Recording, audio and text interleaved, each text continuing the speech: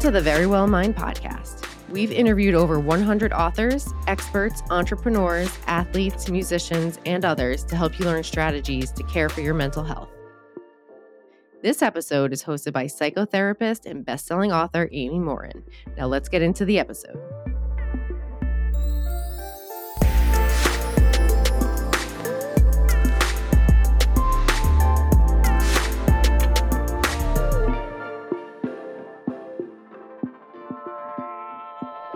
Do you struggle to know how to raise kids who truly love themselves? Do you struggle with your own body image issues? Do you have a hard time knowing what to say to your kids about a lot of today's issues? If you answered yes to any of those questions, today's episode is for you. You've probably heard people say things like, you shouldn't compliment kids on how they look. But my guest today has a different opinion about this, and she'll explain why. I'm talking to Jazmyn Simon. She rose to fame on HBO's hit show Ballers, where she starred with Dwayne Johnson, also known as The Rock. She's also appeared in many films, including Tyler Perry's Acrimony. Jazmyn lives in LA with her husband, Dule Hill, whom she met on the set of Ballers. You might recognize him from many of his acting projects, such as The West Wing and The Wonder Years reboot. They have 2 children, and they're the inspiration for Jazmyn's new book, Most Perfect You. Some of the things she talks about today are how we can help kids develop a healthy love for themselves, how we can learn to love our own bodies more, and how we can tackle tough conversations with kids. Make sure to stick around until the end of the episode for the therapist tape. It's the part of the episode where I'll break down Jazmyn's mental strength building strategies and share how you can apply them to your own life. So here's Jazmyn Simon on how to raise confident kids. Jazmyn Simon, welcome to the Very Well Mind podcast. I'm so happy to be here today. Thank you for having me. Well, I'm excited to talk to you because I hear so many people say, gee, I'd love to write a kid's book someday. But most people don't ever actually do it. But you did. You wrote this book called The Most Perfect You. And I know you've been marketing it, talking about it, and doing lots of author things that we do when books come out. But what kind of a response have you gotten? So far, it's been so good. You know, I have sold thousands of books, which is mind-blowing to even say. And all of the responses that I've gotten so far are, thank you. I wish I had this book. I was fortunate enough to do the Today Show. And I went back to my hotel room and I had a message on Instagram from a 67-year-old grandmother. And she said, I just want you to know that, you know, I saw you on the Today Show. I went out to Barnes & Noble. I bought your book. And I have to say, this is the book that I needed when I was a little girl and the book that I need today. And this was a 67-year-old grandmother. So, you know, the response has been all that I wanted it to be and more. You know, I'm not surprised because most of us didn't hear this message when we were kids. Even as adults, most of us still think, you know, I don't like my nose or I don't like my legs or I wish this was different about me. What inspired you to write this book in the first place? So I have a 17-year-old daughter named Kennedy Irie, who is Irie is in the book, and she's on her way to college, which is mind-blowing to me. But when she was about 3 years old, we were riding in the car, and she looked at me from the back seat. I see her in the rear view, and she says, Mama, I want to be pretty. I need my skin to be white. And so, okay, how do I handle this complex conversation with a 3-year-old in the next 5 seconds? And so I say to her, well, Kennedy, very patiently, when you were still in my belly, I had a conversation with God. And I told God that I wanted you to have my favorite color of skin. And that is what color you are, brown. That's my favorite color. And I asked for that to be the color of your skin. And actually everything about you, I asked God for, specifically every single thing. So if you don't like something about yourself, you need to talk to me. It's not about you. It's about me because you are all of my favorite things. And she sits in the back seat for a second and she says, okay. And then she lets it go. So fast forward till the summer of 2020. At this time, I have a 1-year-old little boy named Levi. And now Kennedy is 15 years old. And it was the beginning of the global pandemic. We had just on repeat saw George Floyd get murdered on TV, then Breonna Taylor get murdered by the police. And it was just so much chaos in the world. And I thought, oh my gosh, when Kennedy was 3 years old, she took everything around her and she equated beauty to a certain thing. Now, what is every kid that's watching the global pandemic, people dying, Black people getting murdered on TV on repeat? What is this doing to them? because even if they're not telling us, they're gathering all the information around them. And I turned to my husband and I said, there's so much hurt and anger and pain in the world. I need to write a children's book. I need to let kids know that they are loved and they are perfect and they're not what they see on TV right now. I have a little black son. He is not that. That is not your lot in life. That is not your path. You will not be hurt by somebody. You'll not be killed like this. And so I just started getting in my head and I said, I'm going to write a children's book. And I tell you, Amy, I went downstairs and I thought, all right, what am I going to write? And I wrote Most Perfect You. Really? So this isn't something you hadn't been like planning for 15 years after you said that to then turn it into a book. It just came to you when you realized the world needed it. It came to me and I thank Kennedy. You know, I tell her that she is the best thing that ever happened to me. I had her young in life and she taught me how to grow up. She taught me what love and patience was. But I also told her that conversation, 14 years ago lived inside of me and it gave me such hope that I could teach other children to love themselves from your pain, right? Sometimes the best things come from uncomfortable situations. And so it lived in me all that time and waited for the right time to come out. I hadn't thought about it until I sat down to write a book. And in that moment when she said that to you, did it just come to you or is that something you had thought about before? Let me tell you, it just came to me. And some things are ordained. I believe in energy. I believe in God. I believe that everything happens for a reason, even the bad stuff. And I did not know why I said that in that moment. I hadn't thought about it. She was 3 years old. I thought she is Black. Fam, I'm Black. I'd never say I wish that I was white or my skin. I need this to be pretty. And so I was like, where is this coming from? And I didn't want to dismiss her, right? I didn't want to be like, you are pretty or no, that's silly. And so I just took the time to try to explain to her that I thought that she was perfect and that if she didn't think it, I thought it. And not to be mad at herself, but to be mad at me. And it came to me. One of my highlights in parenting. I like that because I do think it's so tempting to tell kids, oh, don't worry about it. Or that's not true when they say they have a fear or when they're struggling with something. We just kind of dismiss it or minimize it if we're not careful.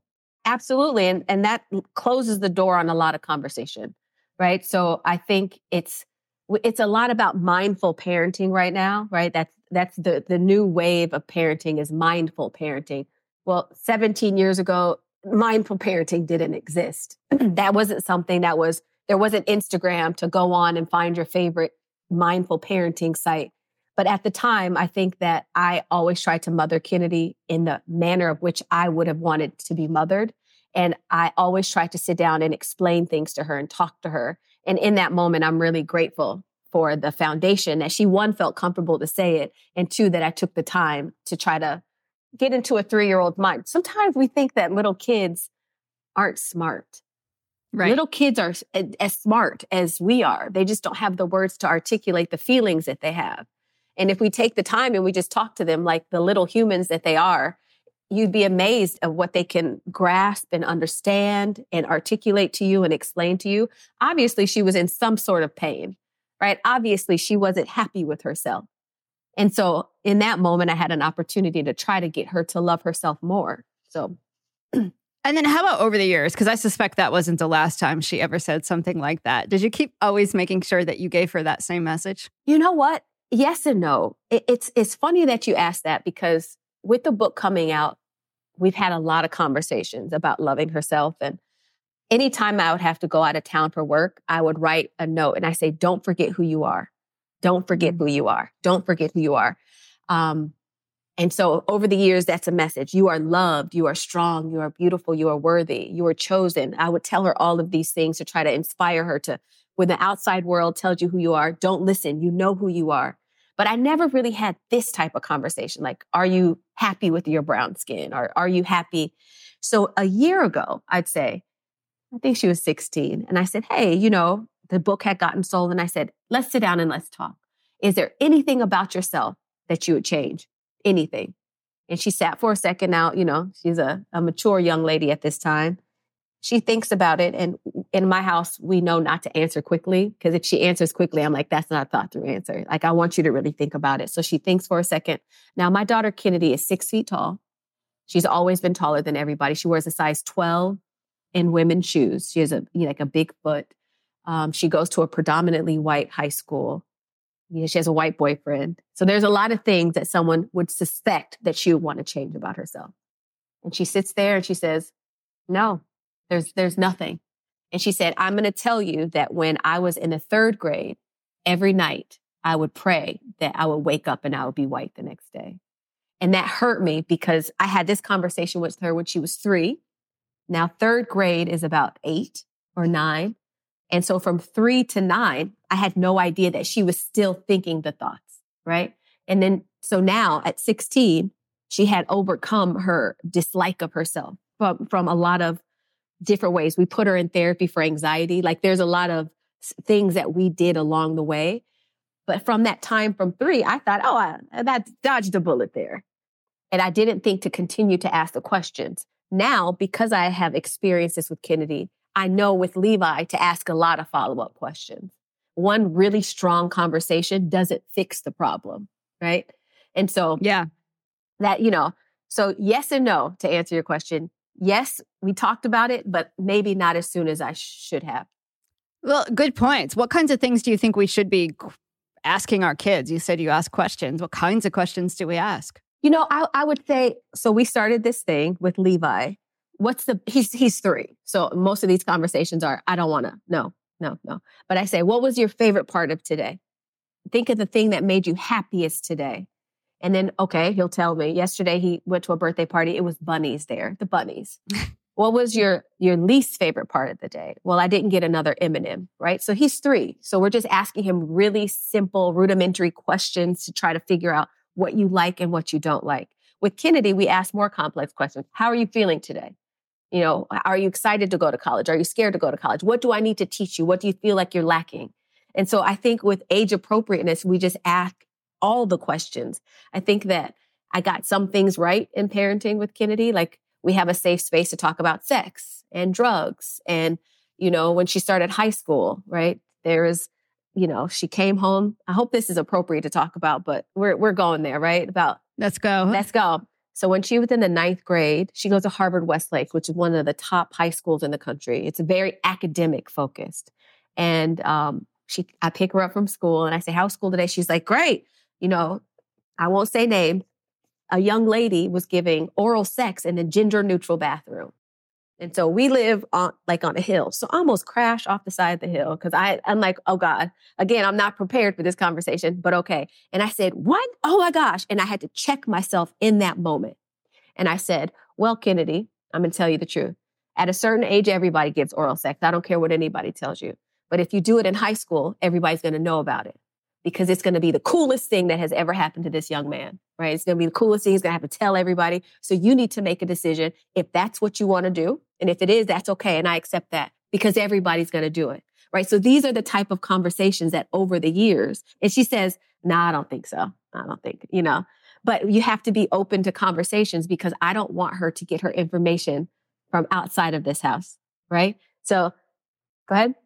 Yeah, that's the thing. Kids get the message of drugs are cool. Doing all of this stuff is awesome. It's fun.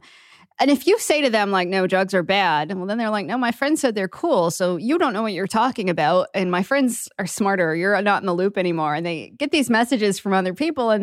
But when you can say to them, well, actually, when you do these certain things, you might have fun, you might enjoy it. However, here's the downside to it. Then they see you as much more credible. Absolutely. I think when we're trying to teach our children to love themselves, right? Because that's what Most Perfect You is about. I want kids and the adults who read them, right? When we read this book, it says, stop comparing yourself to other people. That's the main message. You are perfect. You are not perfect compared to that person or to this thing. You are perfect. We are reclaiming what perfect means. You are perfect. Okay, let's just clear the table. Now you are perfect for all the things that make you you. And so this goes with drugs or sex or alcohol or anything. You are perfect. You don't need anything in addition to what? You don't need to have sex to make you a cooler person. You don't need to do drugs to make you a better person. You don't need to drink to make you more of an appealing or fun or loosen up, right? These are all the same foundation is the same. But I also tell her some people will do drugs, right? And that doesn't mean that you have to do drugs because I didn't make you to be them. I made you to be you. Now, if you choose to do drugs, you have to do drugs knowing all of the consequences that come along with that. And so we have had numerous conversations. We live in California where marijuana is legal, right? And this is not a conversation at pro or con. The fact is it's legal in California. So I have told her many times, I do not partake in marijuana. I don't smoke weed. That's not my thing. But if you choose to do it, I need you to go to a store and buy it. Right? Simple things, right? Some may disagree with that parenting. Some are going to say, don't do it. We live in a state that it's legal to do. So I would rather you go to the store when you're legally able to do that than get it from the street because people are dying from fentanyl overdoses. These are the type of conversations that we have on a regular basis with our child because in a couple of weeks, she's going to go off to college. And then she's going to go to college and she's not going to be in our house anymore. It's going to be a whole new world. And I don't want her to find out for the first time outside of my house what the world is about. I need her to learn inside of the house. I need to continue to lay the foundation, have the conversations, know that you don't need to be cool. Drugs don't make you cool. I made you cool. I made you cool before you were even born. I love that message. So I teach a lot of college classes, and in research, they found that like 90% of college students said, yeah, I was academically prepared for college, but like the same amount say, yeah, but emotionally, I was not prepared at all. And we're finding just that so many kids go off to college, and the only reason that they've sort of followed the rules is because they didn't want to get in trouble. And then they get away from mom and dad, and they're all, woo, no holds barred. Let's go out there and see what life has to offer. And get themselves in all sorts of messes. And then they don't know what to do about it because they've never really struggled or had these emotional challenges before. It's scary, isn't it? It's actually scary. So for the last couple of months, I told my husband, I said, we're going to give her a lot of space. We're going to have as much space as she wants. She went to prom 2 weeks ago. We didn't give her a curfew. It's like, when do you feel like you want to come home, right? I told her the other day, you need to stop asking me. She said, can I go to the movies on Friday? I said, from here on out, don't ask me. You tell me what you're going to do. You say, I'm going to be going to the movies at this time. Do you need anything from me before I go? I'm going to be doing this. Do you need anything? Because she's actually going to college. She has to be in college on June 19th. She graduates June 10th. She has to be checked into her dorm on June 19th because she's going to a summer school class at Northwestern. And so she's like out of here in the month. And I said, in a month, you will not have to ask me to do anything. I need you to go take a road trip. Take a trip to Santa Barbara with your friends. Go get a flat tire. See what that's like. I need you to book a flight out. I don't care if it's to San Jose on Southwest. Go book a flight. I need you to do all these things because you're going to leave this house. I need to know that you know how to do all these things. And that's one thing that people don't prepare you for as a parent. They get you prepared that the baby's going to cry all night. They get you prepared that you need to feed this baby. They get you prepared for kindergarten. What they don't get you prepared for, in my opinion, is sending a child off into the world. Like, how do you do that? How do you make sure that they're mentally capable of leaving your house and knowing how to be an adult? I feel like we need to do a better job at that. Like you mentioned, kids get out there and they fall. And it's a hard fall because they've never fallen before. Mom and dad aren't there to catch them. It's like, no, we need to prepare these children because you have the kids that are killing themselves. The soccer player at Stanford gets in trouble and kills herself. You have the track star in Wisconsin that killed herself in a moment of desperation. How do we prevent this? What can we do? One, we tell our children that you are perfect, not compared to anybody else from a really young age. Beside that, what do? We have to help our children. They are struggling. They are hurting. They're not prepared. Like, this generation of children are worried about the environment. They are worried about climate change. They are worried about illnesses, about COVID and the pandemics of the world. They are worried about the political landscapes of this country.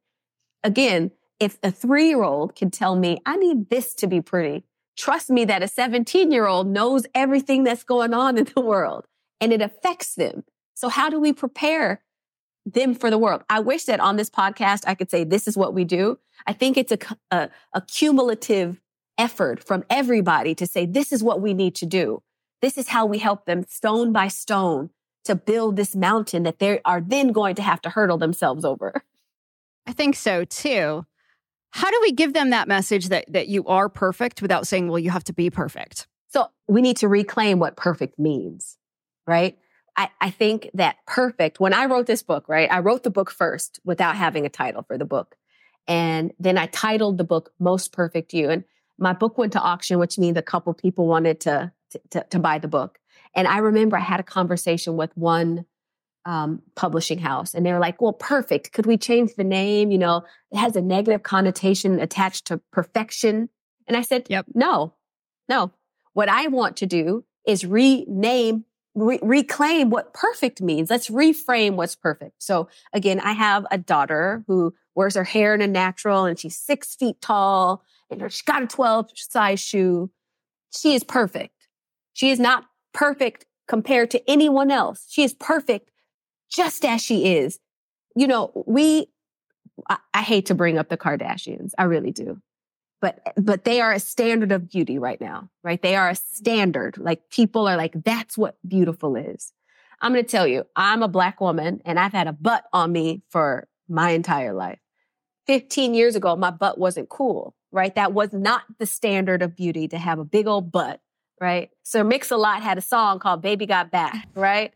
That was not the norm. That was like obsolete. To have full lips was obsolete. Now, you see the Kardashians, who had never one time have said, this is not my real lip. These are not real. This is not my real butt. I get laser and liposuction, and I get all this stuff, and I have a professional hairdresser, and I have a professional makeup artist, and I have someone following me with a light to make sure my lighting is right. And when our children see that, they don't see what goes into the picture. They just see the picture. They see a still, little tiny picture, and they think that's what perfect is. That's what perfect is for someone that has had all this opportunity to get all this work done, all this Photoshop, all of this. What we need to teach our children before we give them a phone and an iPad, we have to have a foundation of, you are perfect. Look at those eyes. Those eyes are perfect.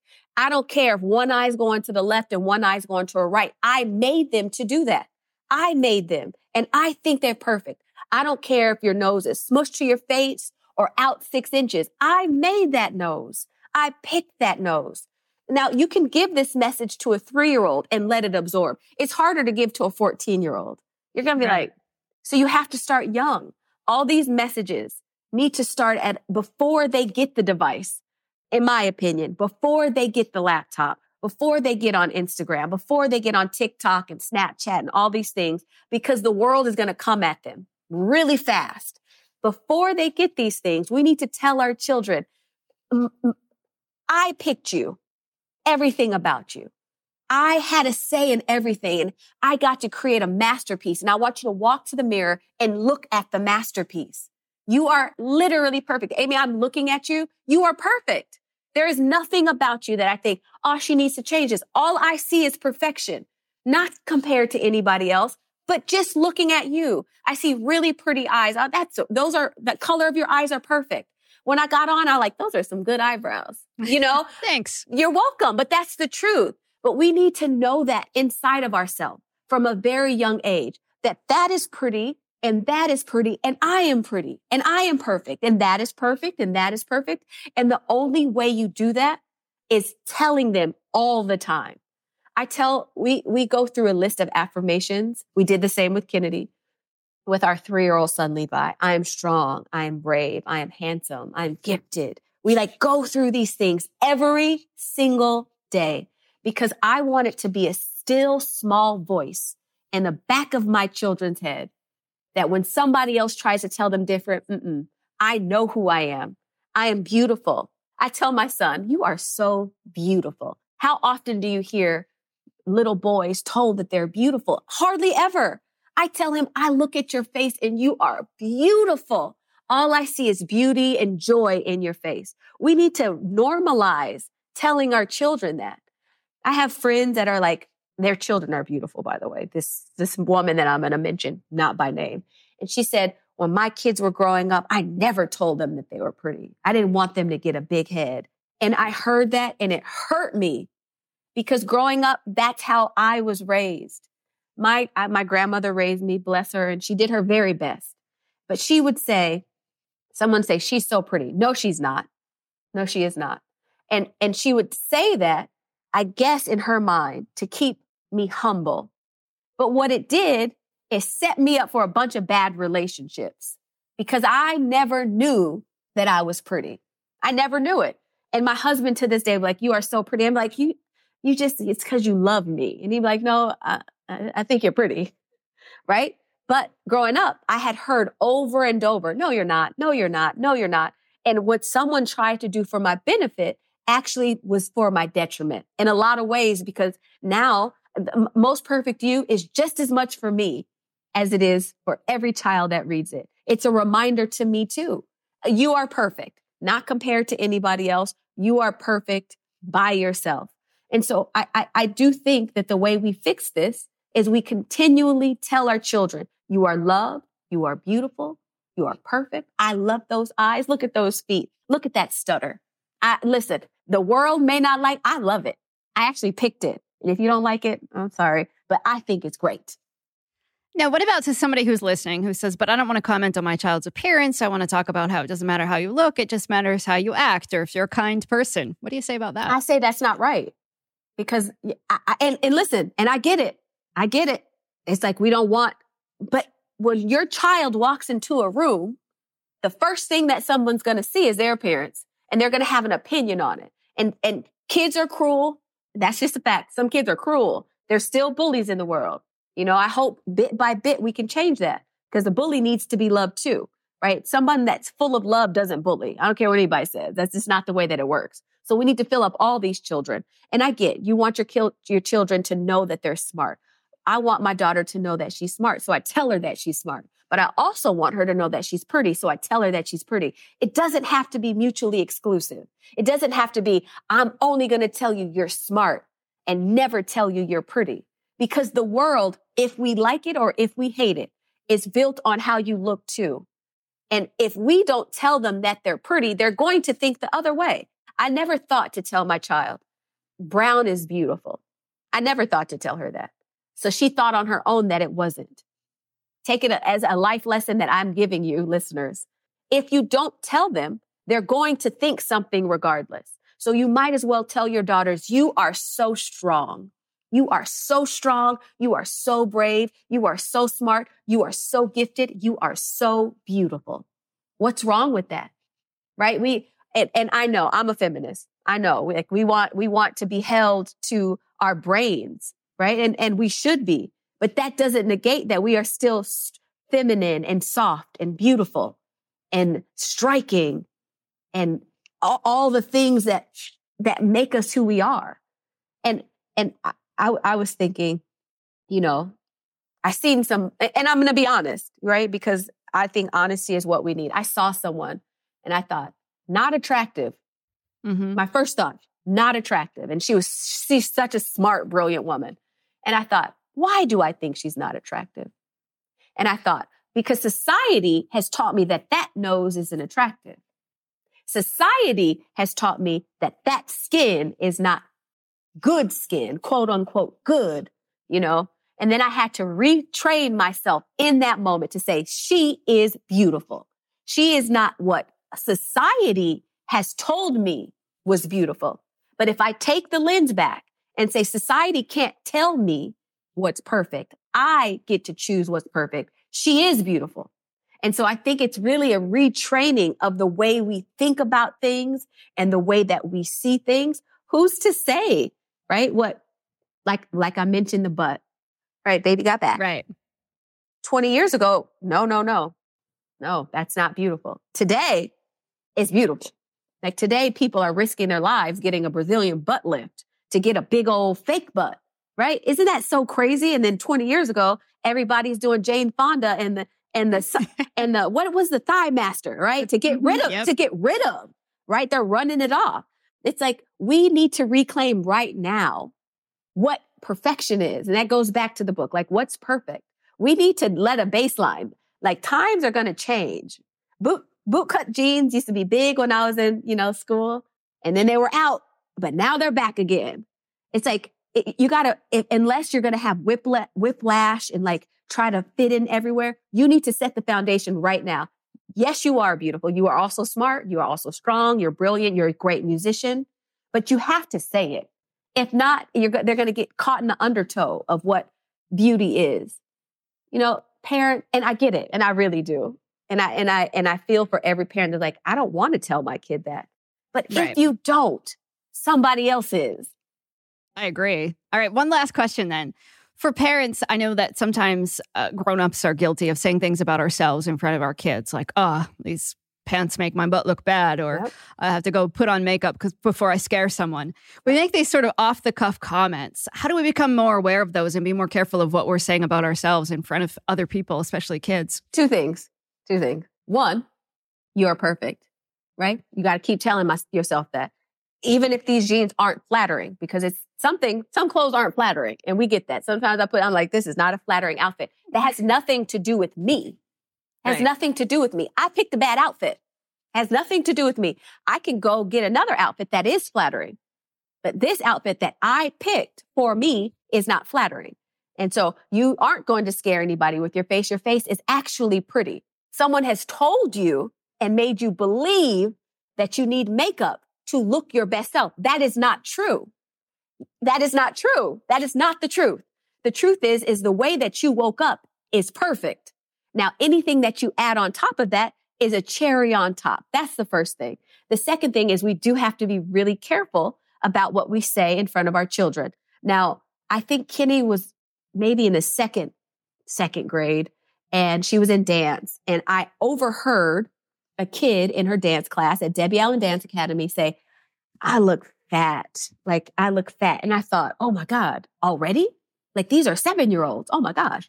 And I told myself, Kennedy will never hear you talk about the size of your body, because all bodies are the right size. All bodies are the right size. No matter what society tells you, all bodies there is not one size that fits all. Health is all that matters, not size. So I told myself, you will not talk about your body size, shape, anything like that around Kennedy. And I've been really good about that until the last couple of years. Now she's 17. It's like she's becoming my friend a little bit. And I'm like, man, my hair is all messed up. And she's like, I think it's great. And I said, you know what? It is great. My bad. Because she will check me. She will keep it balanced for me. And I feel like now she's my friend and I can say these things and I have to remind myself, no, I'm still an example for her. And I think as parents, we should be very mindful of what we say to our children.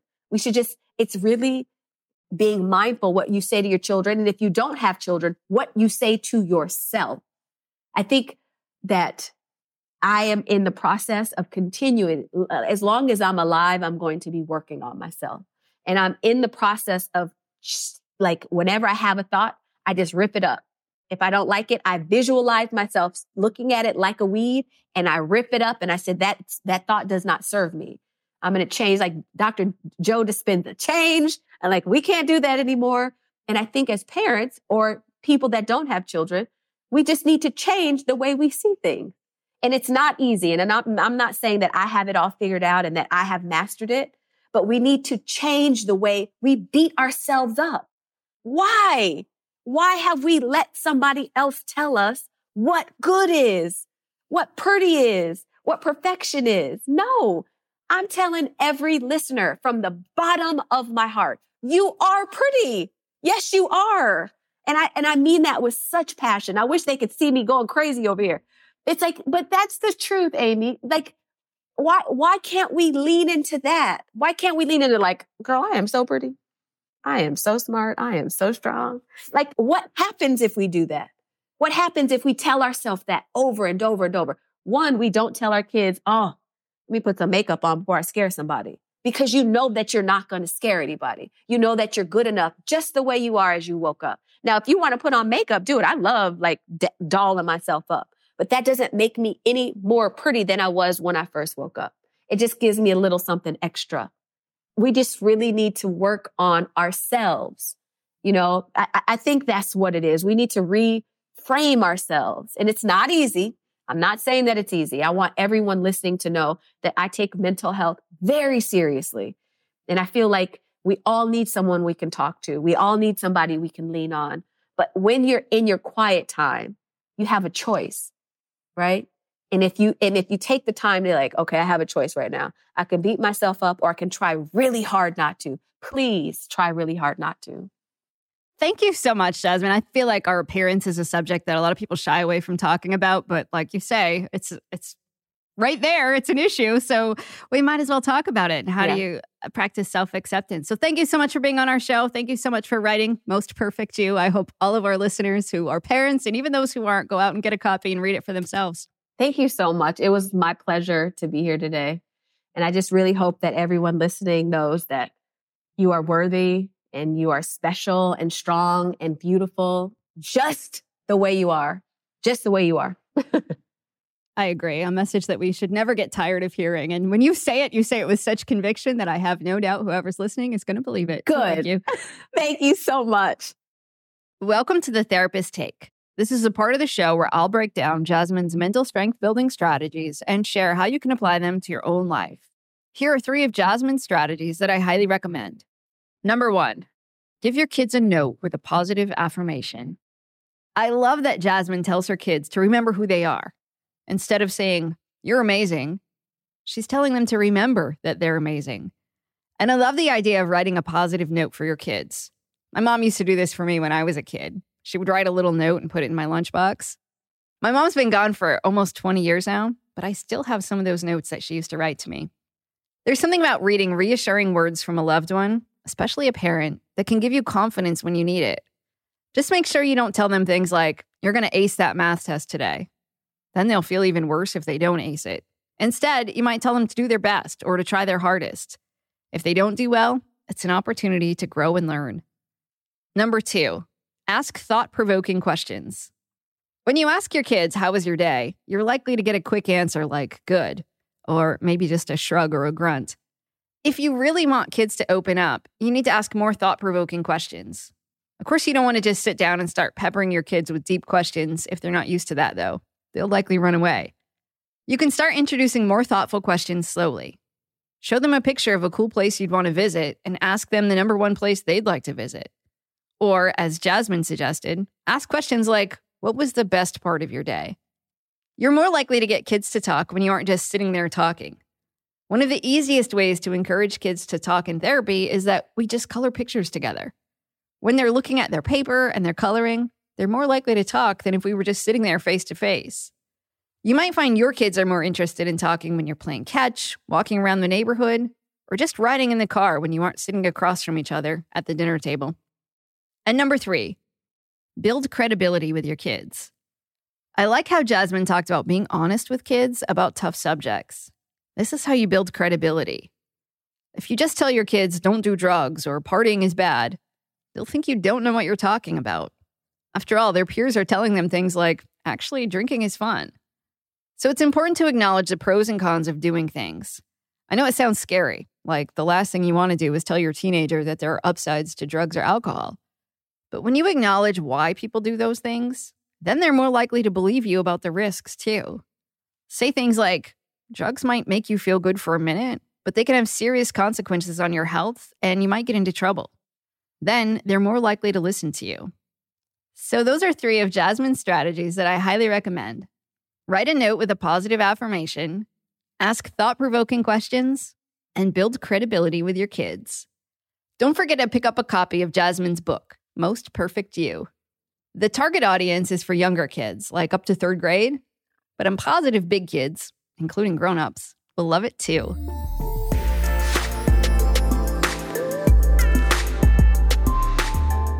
Thank you for listening to the Very Well Mind podcast. If you found this episode informative, please share the episode with your friends and family and leave a rating and review wherever you listen to podcasts. To learn more about the Very Well Mind podcast, you can head to verywellmind.com/podcast.